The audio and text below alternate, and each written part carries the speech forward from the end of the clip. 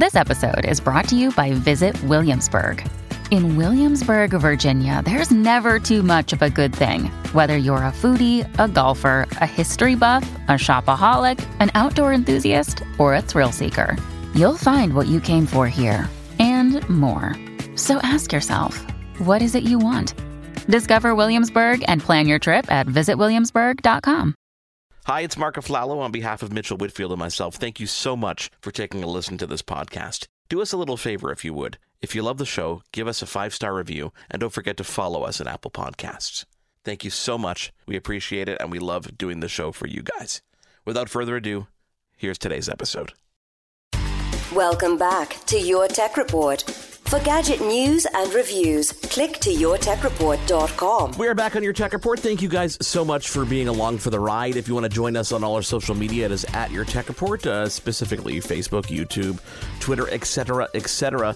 Our next guest is a product manager of the LCD lineup for a company that you are very familiar with if you listen to this show. That company is Viewsonic. Ray Hedrick, welcome to Your Tech Report. Thank you for taking the time out of, I must be a really busy week, to join us and talk all about monitors and gaming monitors and home entertainment. It's so much fun to have you here. Yeah. Thank you for having me, Mark. I'm definitely really busy these days, but that's a good thing. A lot of new products and working hard with our supply chains to get those products. You know, Ray, as I alluded to, we've had various people from Viewsonic on the show over the past, 7 years that we've been doing this, talking all about things from projectors to gaming to business to, I consulted with the product manager myself just to figure out what was the best monitor to use on the pro side of things for video editing. So we're not unfamiliar with the brand, but for those of us and those of our audience who are just joining us now, Viewsonic's been around since 1987. What's your involvement? How long have you been with the company, and where did you kind of start and bring us to today? Yeah, I've been with the company since the end of 2019. So I was sort of working in the office for a little while before everything shut down, and we became a work from home. So it's been about a year and a half now, and it's been a really fun ride. Did you find that transition to be a little bit more difficult because of the time in which you joined the company? Because obviously monitors, there's a really physical element to things. So not being physically in an office where you can see the products and see what's going on in the new things, was it harder than, do you think, an average person? It definitely, I think, you ask anyone, though, they'll tell you there's a unique set of challenges that comes around from working from home. I think that we actually were very lucky. We put ourselves in a pretty good place from an IT standpoint. We had started standardizing on a lot of cloud systems and making it so that remote work was very feasible even before we had a specific need for it. So then when we did have to do it, we were actually pretty well prepared. So, we're here to talk today specifically. We want to focus the conversation a bit about gaming because over the past year, especially during the pandemic that we're still kind of hopefully at the tail end of here, gaming, we saw an incredible resurgence of gaming. And not that it wasn't growing before, but I think this focus on being home led to more and more people having a little bit more time to dive into gaming and get more involved in it. What are some of the trends that you might have seen over the past couple of years in terms of the growth of that industry and how it affected the monitor market? Sure. We've seen incredible growth on the gaming side of monitors, and that's been industry-wide. From my standpoint, if you're a normal person, you budget a certain amount of money for fun. So if that fun means that you can't go on trips anymore because you're not going to board a plane, then you might have some funds left over to do other types of fun. So that's when you might start investing into PC gaming, PC hardware. This last year, we saw an incredible amount of new product being released on like game consoles, new graphics cards, new CPUs. So there's a lot of excitement on the hardware side, and monitors kind of have to be there to support it.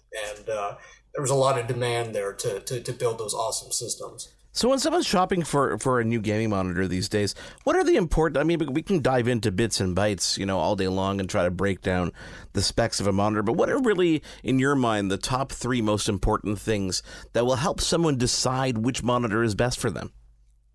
Sure, sure. Well, any monitor purchase, gaming or otherwise, you probably have some sense in your head about the screen size, right? Right when you start out, there's a size you're comfortable with. There's a size that you want to go up to. Whatever it is, that's probably where you start. That's where most of our customers start any monitor purchase. So once you've decided on a size, the really important things for gaming are going to be the refresh rate and whether or not it has some type of adaptive sync technology where that monitor can synchronize itself to your graphics card or your console, whatever it may be, to give you a really nice, smooth gaming experience. Have you seen people, with esports? I mean, obviously, as you mentioned, those two things are extremely important. And we're seeing, especially Viewsonic has been, on the cutting edge, have kind of grown with the esports trend that has been going on. What are some of the trends you might be seeing on that space? Are we seeing those professionals or those people who are gaming from home on the professional side of things? Are they leaning towards something a little different, or is it really the same kind of ballpark? Interestingly, when you're talking professional esports teams, there is a spec that they will buy to, and that is the only spec that they want. It's very much like, baseball players in their bats or tennis players in their rackets. It's really a tool that they need to get that job done. So they know exactly what they want, and they will only use that spec. If you're talking a little bit more casual, there's a bunch of different monitor sizes and refresh rates and price differences where you can go, that'll work great for that category, but usually the professionals, they know what they want.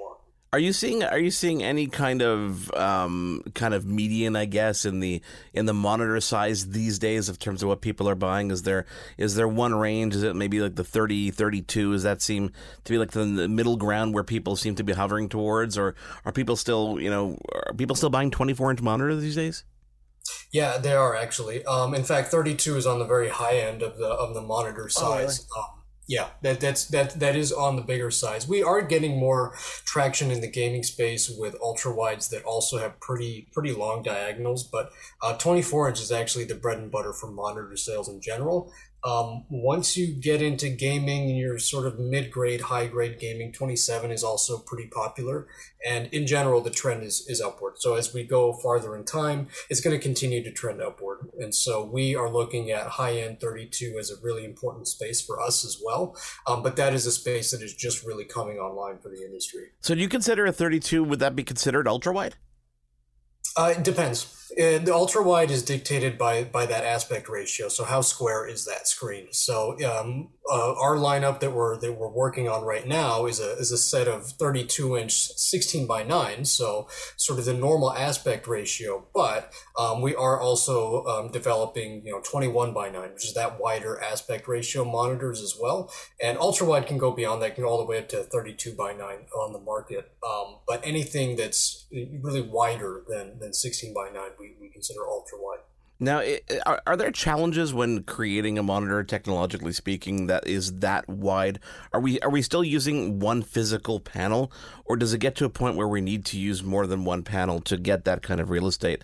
And I'm talking about some of the 40 plus, ultra wides that I'm seeing on people's desks. I look at that going, my God, that's a big spreadsheet if you want to work on that 49-inch ultra wide monitor. But that seems a little bit overkill for me at this point. They definitely are very large monitors. In terms of manufacturing, I'm not aware of any real challenges that they run into, because a lot of those hurdles were already kind of done by the TV industry. And typically, the larger you go in a monitor, when you're talking 40 plus, the panels that they use get closer and closer to what the TV industry uses for their 55 inch or 65 inch and whatnot. And so it's sort of like cutting a cake, and you can cut that cake whatever size you need it to be. Curving it adds a little bit more complexity, but manufacturing these days of electronics is so good, they can do that in mass pretty easily. Andre, I want to transition a bit to talk about the home, because when you think about monitors and you think about just displays in the home, Viewsonic has a storied history of being on the desk of, whether it's a home user, a gamer, a business user. Monitors are absolutely everywhere, but there's a huge, aspect of your product lineup that kind of dives into the home theater side of things with projectors and new laser technology. Are we seeing that market continue to grow for Viewsonic, or is this something that the TV side of things has kind of taken over a bit? Definitely, if you're talking about the main screen that you're going to be watching most of the time, that's going to be the TV, and that's kind of always been the case. For us, I don't think that our strategy has ever been that, we need to get people off their TVs and to a projector, because I don't think that strategy has really ever worked. Where we are seeing success is in our lineup of more portable monitors and entertainment monitors, because quite frankly, people want a monitor to have, movie night in the backyard. And they want, a fun projector that they can take camping with them, or do some gaming on the ceiling. They're really fun products. And we do offer some very serious theater products for those people who really have a dedicated theater space. And that's an experience all in itself. It's actually far more cinematic than any TV, just by nature of it being a projection. Yeah. But that's a different market. And so for us, the real growth vector, real excitement is on that more consumer electronic side, where they are fun things to own. And are people just, you find they're really just trying to, give themselves that movie theater experience in their backyard? Is it really just one of these devices? I know on the business side of things, when portable projectors first came out, it was a great tool because you could plug your phone into it, you could plug your laptop into it and give presentations on the go. I didn't have to worry about walking into a boardroom that might not be prepared for the presentation that you're giving. But I think we've graduated a lot where the average boardroom today, if it's not on Zoom, will be fairly equipped. So are we seeing the growth of the portable side really more on the consumer than on the business side? Right now we are, simply because a lot of business travel has been very limited for the past year. But I do expect that will change, because we were getting a very good amount of business from, especially we have a kind of a class of 1080p high brightness, but still very portable projector. And the portability there is not so much that it's battery powered. The portability there is you can put it in a bag and shake it around. It's not going to damage it, which is something that a home projector, they're actually pretty delicate items. They're meant to be mounted. So these are very rugged projectors, and especially in the medical field, they really do love it for giving presentations. As you say, those boardrooms are getting a lot better, but we're coming to find that the boardrooms in some cases are actually getting torn out because of the new work from home strategy and back to the office strategies. A lot fewer boardrooms, and so it allows a presentation just on any wall space that you have available. So I think that flexibility is going to be really important. Now, you guys are making incredible strides when it comes to, 4K UHD and projection, even laser projection. Is this something that actually blows my mind? Is that technology eventually going to trickle its way down to that portable market? Or do you think that we've hit a sweet spot in that kind of 1080p space on the portability side? I do think so on our side, because we build exclusively we build DLP based projectors. So their resolution is really predicated on what's called a DMD chip. It's a tiny little chip made by Texas Instruments that is just covered in mirrors. And the mirror either sends the light through the lens to your wall, or it reflects it to the inside of the projector where there's a little black space that it can send that excess light to. And that kind of determines if the pixel is on or not. And so for a given resolution, you need one mirror for every single pixel. So right now they've gotten that 4K resolution down to, I think, about 1.5 inch size chip. And again, those are mirrors that are physically moving, 8 million of them. So absolutely, I think there is space for that technology to continue to advance and to make it smaller and smaller and smaller. I don't see any reason why they would stop doing that. So yes, absolutely. On the laser side, that's all down to really heat management. As long as we can get what we call an engine or a laser engine that produces that light to be, say, 100 watts or less, then absolutely we can get that into a portable package. It's just a matter of, are you going to get the brightness that you want? So you kind of do that trade-off. How much power are you willing to consume versus what brightness are you going to get? And right now, LED is better at that, but I can see laser and its really high brightness capabilities becoming the technology that can do that as well. Yeah, I mean, when I think back to, when I think anybody thinks projection, they think about, okay, I need the darkest room in my house because it's not going to be, it's going to be a certain brightness. But I think we've graduated a little bit beyond that point, because the technology in the projection systems themselves are super bright, and you could have a window open with the sun blaring in, and you could still see that image. Ray, if you were to, kind of look and prognosticate a couple years down the road from now, where do you see this industry growing? Where do you think the focus is going to, be? Is it going to continue to just kind of grow steadily across all different markets, or do you think that maybe home theater might become a bit more important for people because they're home more? I know it's more of an opinion here than a fact, obviously. Yeah, I mean, it's really down to where the consumer trends go. So if we do see a building and people having those dedicated theater spaces, especially now, and personally, I do think that's where it's going. We're seeing a lot of sort of big box office Hollywood hits going straight to streaming. So it makes a lot more sense now than it ever has to have that really dedicated theater space. And I do think that we'll see growth in that. The other one is people really are really liking using projectors for things like holiday decorations and stuff like that, stuff that they can project on their windows and stuff. So I think as that technology gets even better, we're going to see a lot more whimsical use of projectors as they become smaller, more affordable. You can even have multiple of them. You can do some really cool stuff with that. Ray, before I let you go, you touched upon something interesting, which was those theatrical releases that are going to be, the one I can think of right now this week is Black Widow, going to be released on Disney Plus at the same time that it's going to be available in theaters. So people will have that choice, whether they want to go get that movie theater experience, if they're comfortable doing so, or they can actually do it at home, which is a very interesting and a big shift. So it leads me to the question, which is, how driven are you guys in terms of innovating based on where the market is going? Is that the sole driver that says, okay, this is how we're going to project things, or do you wait and kind of see and gauge customer feedback as to what the next big thing might be? There's definitely a bit of both. So we definitely do need that feedback from customers, but you have to be a little bit brave and to take your bets on where things are going to go.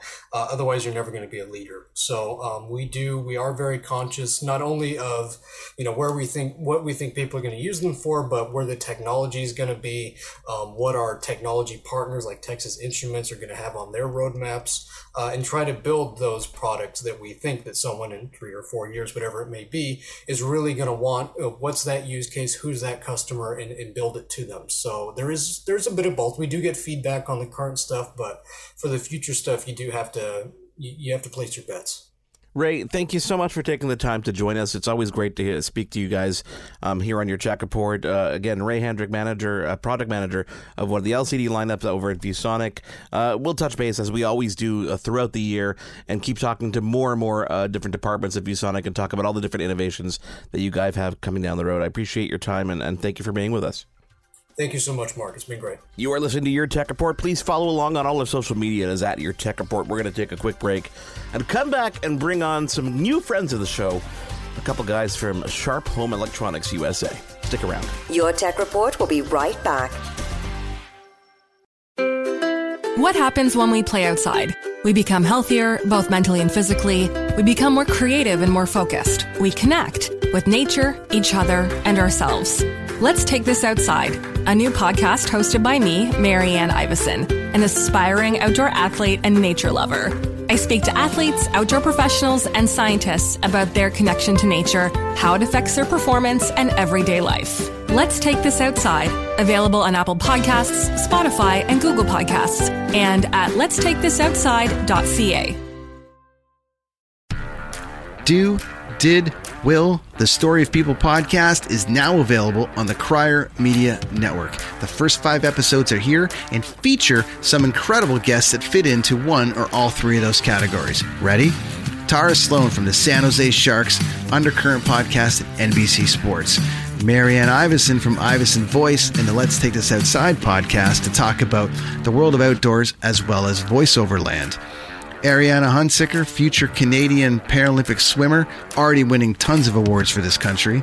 Scott McGregor from the Hot Wallet podcast to dumb down the world of crypto, Bitcoin, and NFTs so you don't have to. And Jackie Holowati from Climate Pledge Arena in Seattle, Washington, the first net zero carbon certified arena on the planet. Wherever you get your pods, wherever you watch your pods, and on the Crier Media Network.